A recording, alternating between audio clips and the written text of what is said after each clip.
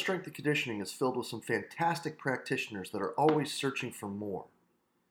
But more what? What are strength and conditioning coaches searching for to better their ability to prepare their athletes?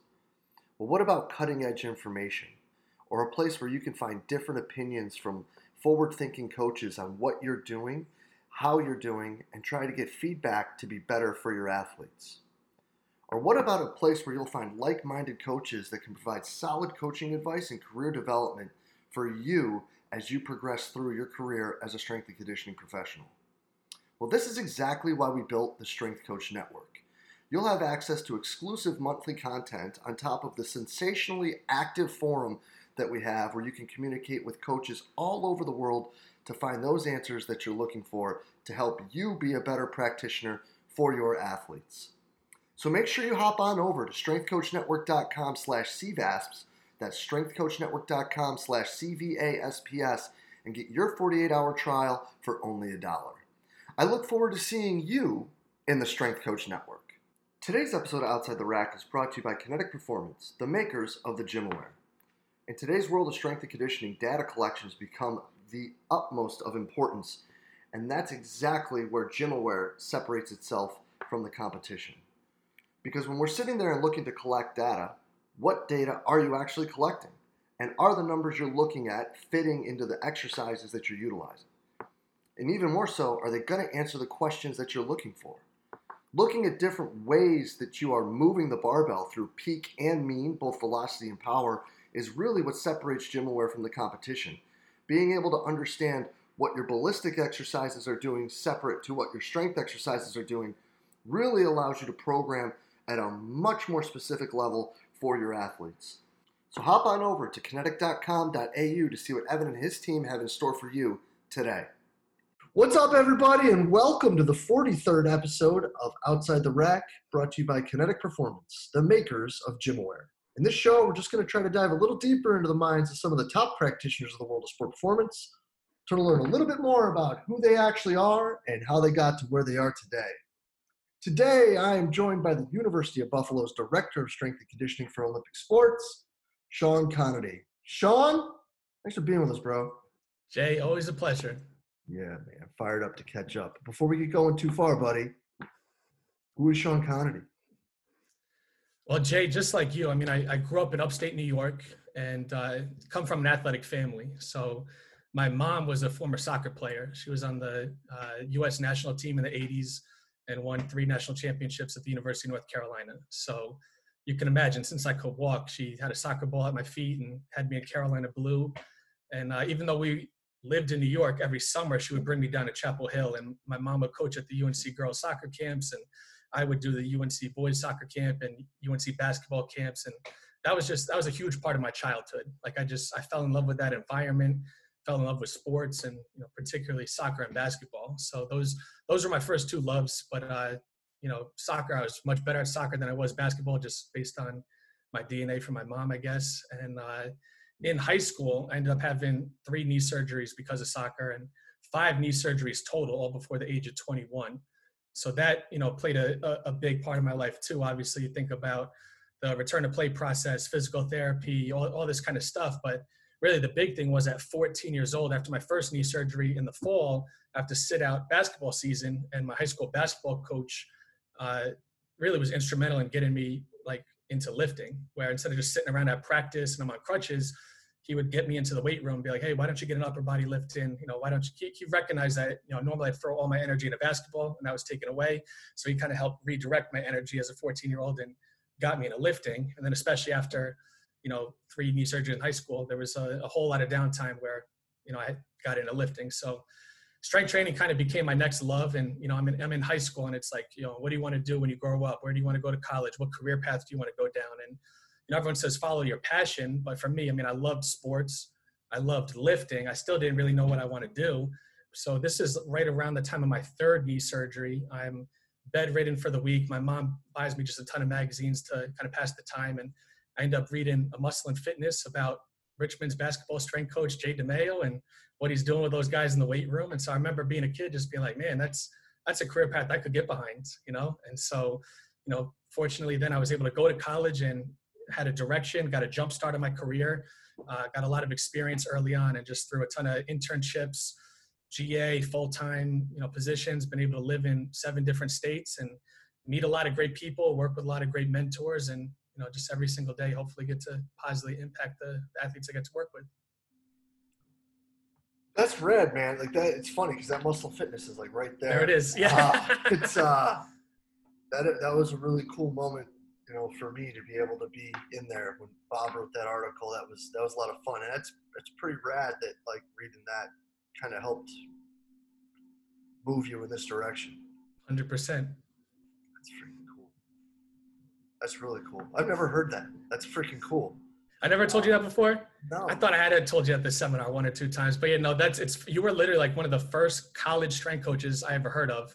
And so that kind of shaped, okay, this is an actual career. I can go this way. And then so that's why it was cool for me then getting to know you at the seminar and considering you a friend and just doing stuff like this with you, like you, whether you realize it or not, were really instrumental in everything I got going on.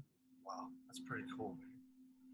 And you just had 5 knee surgeries, and still every time you celebrate the anniversary of your 21st birthday, you squat 315 for the years. 315 by 30 this year. Yeah, it was.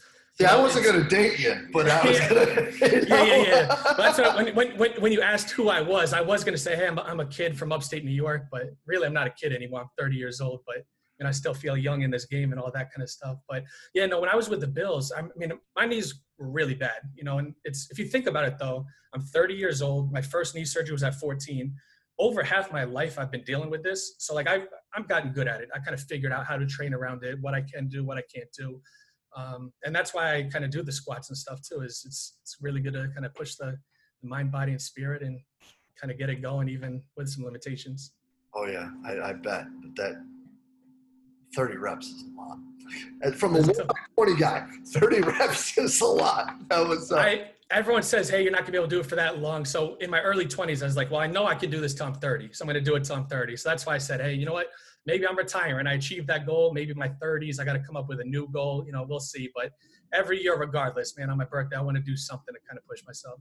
That's awesome, brother. That's awesome. But, as a guy who has bounced around in 7 states and learned under a lot of people and had the opportunity to be in a lot of different situations where you're teaching too, you've done quite a bit to give back. It's First Beat that you do this stuff with, right? Yep.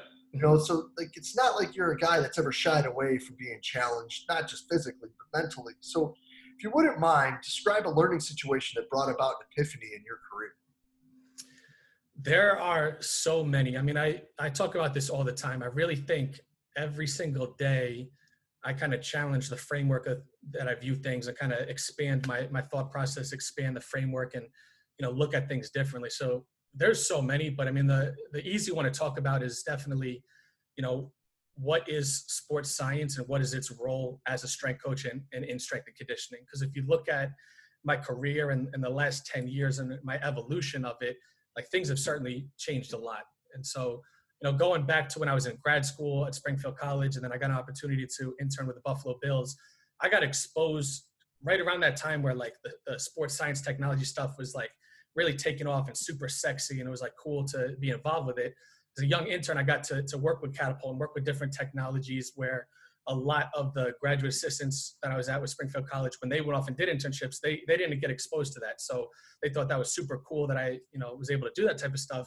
But the mistake I made going back to Springfield and then programming for my own teams was I kind of missed the boat on what we were trying to capture with the data that we were collecting in the NFL, and just figured at a D3 school with no budget, I can't take what I was doing and apply it here, where everybody else would go do these internships at Louisville, LSU, wherever, and they would come back and kind of be like little clones of wherever they were at and like run those programs and everything. And for me, I was like, well, we don't got the money to implement some of the things we were doing. I can't do it. And that was, kind of my first mistake. And I got a bigger, picture when I got my first full-time job at CNU, Christopher Newport University, and I'm programming for 10 different sports. And so that was, as a young strength coach, I got exposed to literally coaching 300 athletes on any given day. Just every hour on the hour, we got new teams coming in. But that type of job limited me to just being in the weight room. I couldn't really see the athletes outside the weight room. So as a young strength coach, you're so fired up about your programs and what you're writing and what the results are going to be. And then I noticed early on, there was kind of a disconnect in that like dose response relationship of the stress I was applying in the weight room to the readiness state athletes would come back in a day or two later for training. So then I realized, look, I got to start looking at stress more holistically than just what I'm in control of in the weight room. I got to figure out a way where I can start to, quantify what's going on at practice and how it's influenced the readiness state and all these kind of things. And again, I credit you and CVAS. That was 2015, I believe, my first CVAS, just around having a barbecue and just chopping up all these different strength coaches. We started talking about, hey, as a strength coach, everyone needs to really understand the relationship between training load and recovery and how it affects the weight room and all these kind of things. And we're having these just little social, informal conversations, but that really stuck with me because I'm like, man, internally, that's the dialogue I've been having for the last 6 months that I was at Christopher Newport University. I'm like, I need to do a better job with this. It's not the technology, it's just what we're trying to capture and how we can utilize it to be a better strength coach. So I go back to Christopher Newport University, and again, D3 school, not a lot of money. And that's where I was like, okay, I can figure out how to do a Google form with a session RPE, and I can do a wellness questionnaire and do all these things. And so we started to implement these subjective measures where now, even though maybe I couldn't see everything that was going on at basketball practice, we got a good system where I could actually quantify it subjectively with the athletes with a session RPE. And we had all athletes filling out wellness questionnaires before they came in to train. And again, I thought that was important because now you're dealing with data, you're seeing different data sets, you're figuring out pivot tables, and you're just getting used to kind of the logistical process. And you're starting to piece things together a little bit, and you get really good at that. Then we add in the next piece, which was first beat, where, okay, we subjectively looked at training load and recovery. Now let's objectively look at training load and recovery. So with first beat, then we could quantify, internal training load of practice with their TRIMP metric, and then we could quantify objective readiness with their QRT or their HRV metrics. So now we have subjective and objective training load and recovery, and we're seeing how those are matching up, and we're getting really good at that. And then, the next thing is adding in, well, we got internal training load. Let's add in external training load. Let's see what the athletes are actually doing, and let's start to figure that out. And so, this year we utilized Catapult to get an objective external training load metric. But even before that, it was just talking with the sport coaches and figuring out, okay, what is the design of this practice? What do we think the actual results are? What are our high, moderate, low intensity drills, all these kind of things, and bringing them more involved because they were the ones that were actually, programming the practice. And so, like an epiphany that I thought was, all this technology, everything I'm trying to do, I kind of relate it back to Dr. Mann and his velocity-based training study talking about, did power cleans improve vertical jump? Did an exercise that we use to improve power actually improve our key performance indicator of power?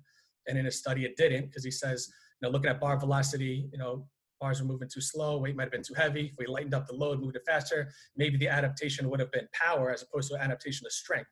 So to me, a lot of what I was trying to do was simply that, just trying to capture something that's naturally occurring that maybe we don't have a good look at.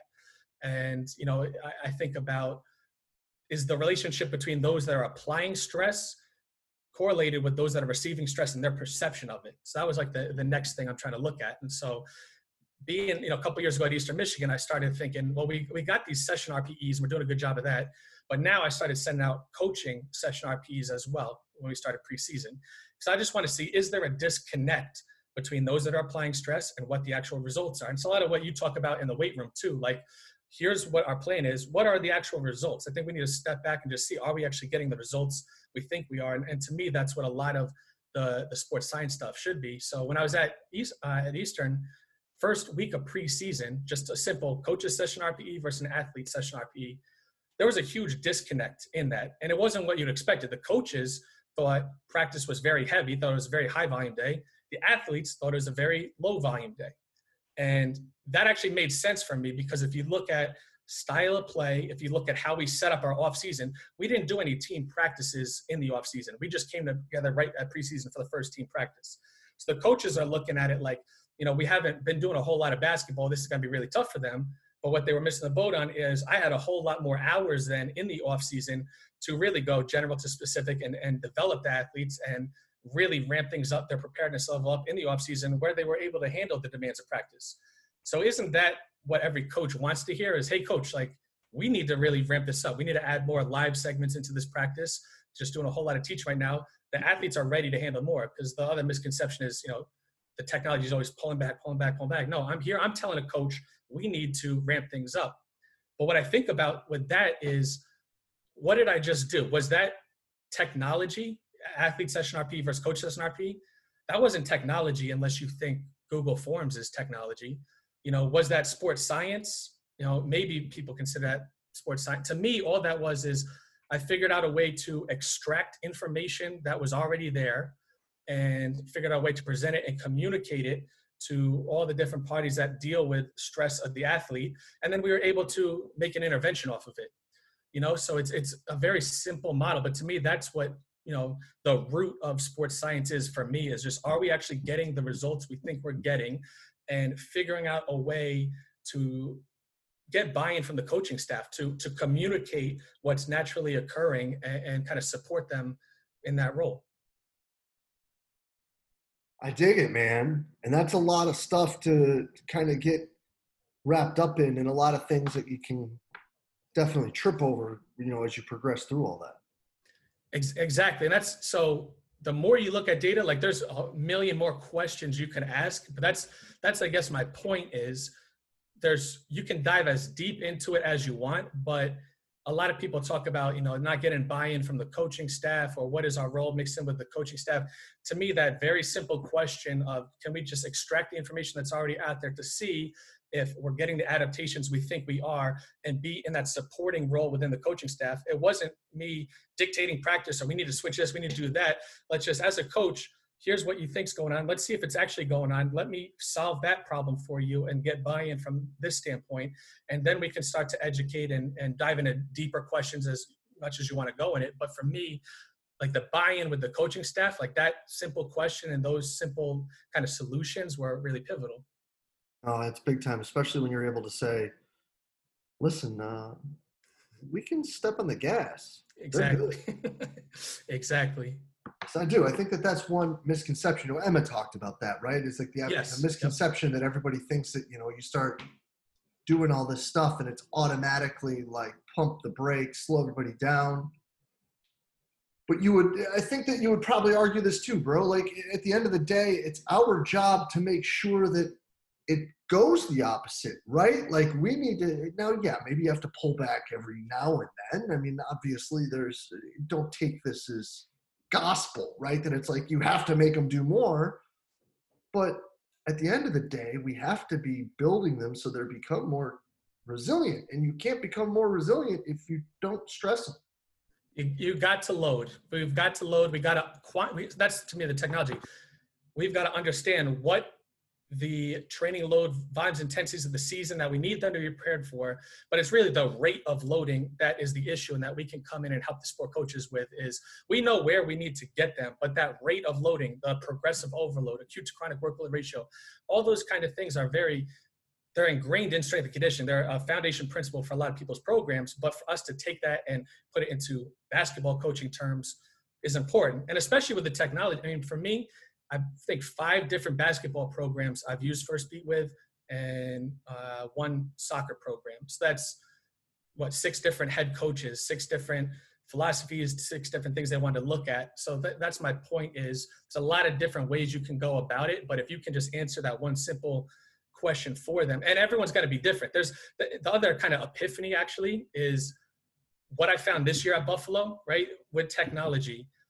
If we didn't have the technology, I would say our season, our plan would still be what it was. Our coach this year has such a good understanding of what the practice is going to be, our high days, our low days, what it's going to look like, that all the data did was just verify what his plan was. He's so intuitive like that. And now he's got a lot of experience in the game. He's used the technology before, but that's the whole goal. But everyone's situation is different, because I've definitely worked for coaches where we need to use the technology or the train's going off the tracks, right? So everyone's situation is different. But to me, that was a big eye opener this year, is like, when I have these meetings with our head basketball coach, it's like, man, he literally is so intuitive about all of this, and it's just validating his plan already.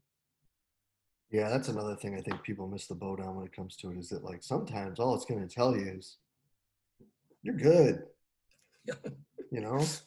I think people are just afraid of that, like being vulnerable and being, in a position where like maybe it's going to tell me that I'm not right. Like that's not easy to handle.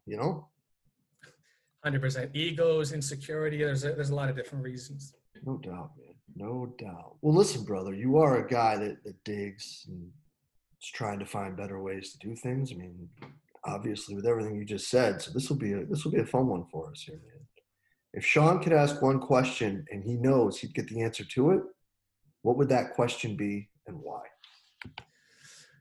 I got tons and tons of questions, Jace. This was tough for me to narrow it down. But, going back to my time at CNU, there was something that I would think about all the time. I think it really starts with the fact that, like I said, when I was at CNU and I'm coaching 300 athletes any given day, I remember thinking, all my other friends that went in different career paths, how many of them could say that on any given day, they had the opportunity to make a positive impact with 300 people face to face. Like I remember being young and just thinking like that was a real big driving factor for me. And to this day, it still is. Like working the long hours, the road trips, all this kind of stuff. Like when I think about stuff like that, it really motivates me. So the first question, I guess, that would be impossible to answer, but what I would want to see is of the thousands of athletes that I had the opportunity to coach, how does their lives end up? What do they end up doing? What do they make of themselves? What impact do they make? What kind of changes do they make to the world? Just all this kind of stuff. I'd like to, and the older I get, the more like I just see different people from my past coming back and seeing what became of them. Like that type of stuff is really cool to me to then see one of your athletes like growing up and making a difference. And especially with the state of the world now, I see a lot of former athletes doing a lot of really, really good stuff. And like that stuff is really empowering. So I like that. But the real question then is diving deeper into that. About 5 years ago, I think Dr. Mann wrote an article for Elite, and he talked about the butterfly effect. And he linked in there a YouTube video with a guy named Andy Andrews, I believe. And he talks about a farmer that makes a crop that ends up saving 2 billion people's lives. And should the farmer get the credit, or should his mentor who taught him agriculture get the credit? Or the mentor had someone in his life who kind of changed the trajectory of his life. And going back further, that guy had someone change the trajectory of his life. All this kind of stuff. And so I think about that all the time where, down the road, a generation from now, after I'm long gone, is there an event that changes the world? Does someone cure cancer? Is there first female president? Is there someone figures out how to eradicate racism? All this kind of stuff. What is that event? And can you actually trace that back through the butterfly effect to an athlete that I was able to make an impact on? And what was that interaction? Because there's a lot of people, as I get older too, there's athletes, hey, I remember when you did this for me, and that made me get the motivation to do this. And you don't even remember that interaction. So what was that interaction that helped change the trajectory of this person's life? And then what's the trickle down effect to where it actually globally makes the world a better place? That's deep. That's real deep. Absolutely. Yeah. I mean, I can remember when Dr. Mann wrote that article and linked that, and I was at CNU, I remember being like, man, this is real deep, but literally that was something that has stuck with me ever since then, that I think about all the time, and stuff that is materializing even now, where, you see that generation of athletes that is going out and making an impact. And, that's why we do what we do, right? We always talk about, we want to impact them more than just the weight room or the court. We want to set them up for life. So like, that's the type of stuff that is tough to quantify. It's tough to keep track of, but yeah, if you can actually see that, that's pretty powerful. No doubt, man. No doubt. Well, listen, Sean, let me get you out here on this, brother. I mean, you're a guy all over the place, educating people, trying to get better, coaching, your guys. Probably not as much right now as you'd like, but I'm sure that you're doing plenty to be in touch with them. But what's your escape, man? I mean, the first thing, I'm a big family guy. And so, obviously being in this field, traveling a lot, like I empathize with people that are away from their families, and I know that's tough. So, obviously I'm at Buffalo now. I'm a day's drive away from my family in New York. So I try and take advantage of that as much as possible. For as fortunate as I'm able to be in this position, I want to be able to see my family as much as possible. It's a huge recharge for me. And then with that too, just, spending time with my girlfriend. We always joke, like literally being in quarantine in Buffalo, she was the only like living, we do all these Zoom calls and everything. She was the only living person I'd seen for like a month. You go to the grocery store once a week or whatever, but spending all day, every day around her. And she's the only person I could be around that, it doesn't drain my energy. Like it actually recharges me. So, it sucks being away from our guys and not coaching on the floor, but I've been enjoying the last month and taking advantage of that too. And so with that, I mean, I got so many interests outside of strength and conditioning. I think it's important to make time and pour some energy into that stuff as well, whether it's, music or movies, or I just made her watch all 3 Godfathers with me in the last few weeks. She never had seen them before. So we did a What do you mean dive. Made? You had to force someone to watch those? No, not made. But yeah, she never had seen them. So I was like, look, we did a deep dive into all 3 of them, and then listening to podcasts and YouTube videos, dissecting them, breaking them down. I mean, I'm interested in all that kind of stuff, obviously. But so many different interests. I mean, we were just at the driving range yesterday. Golf driving range is something that I can't get enough of. Anything that kind of takes your mind off of whatever it is, and you can be present with that.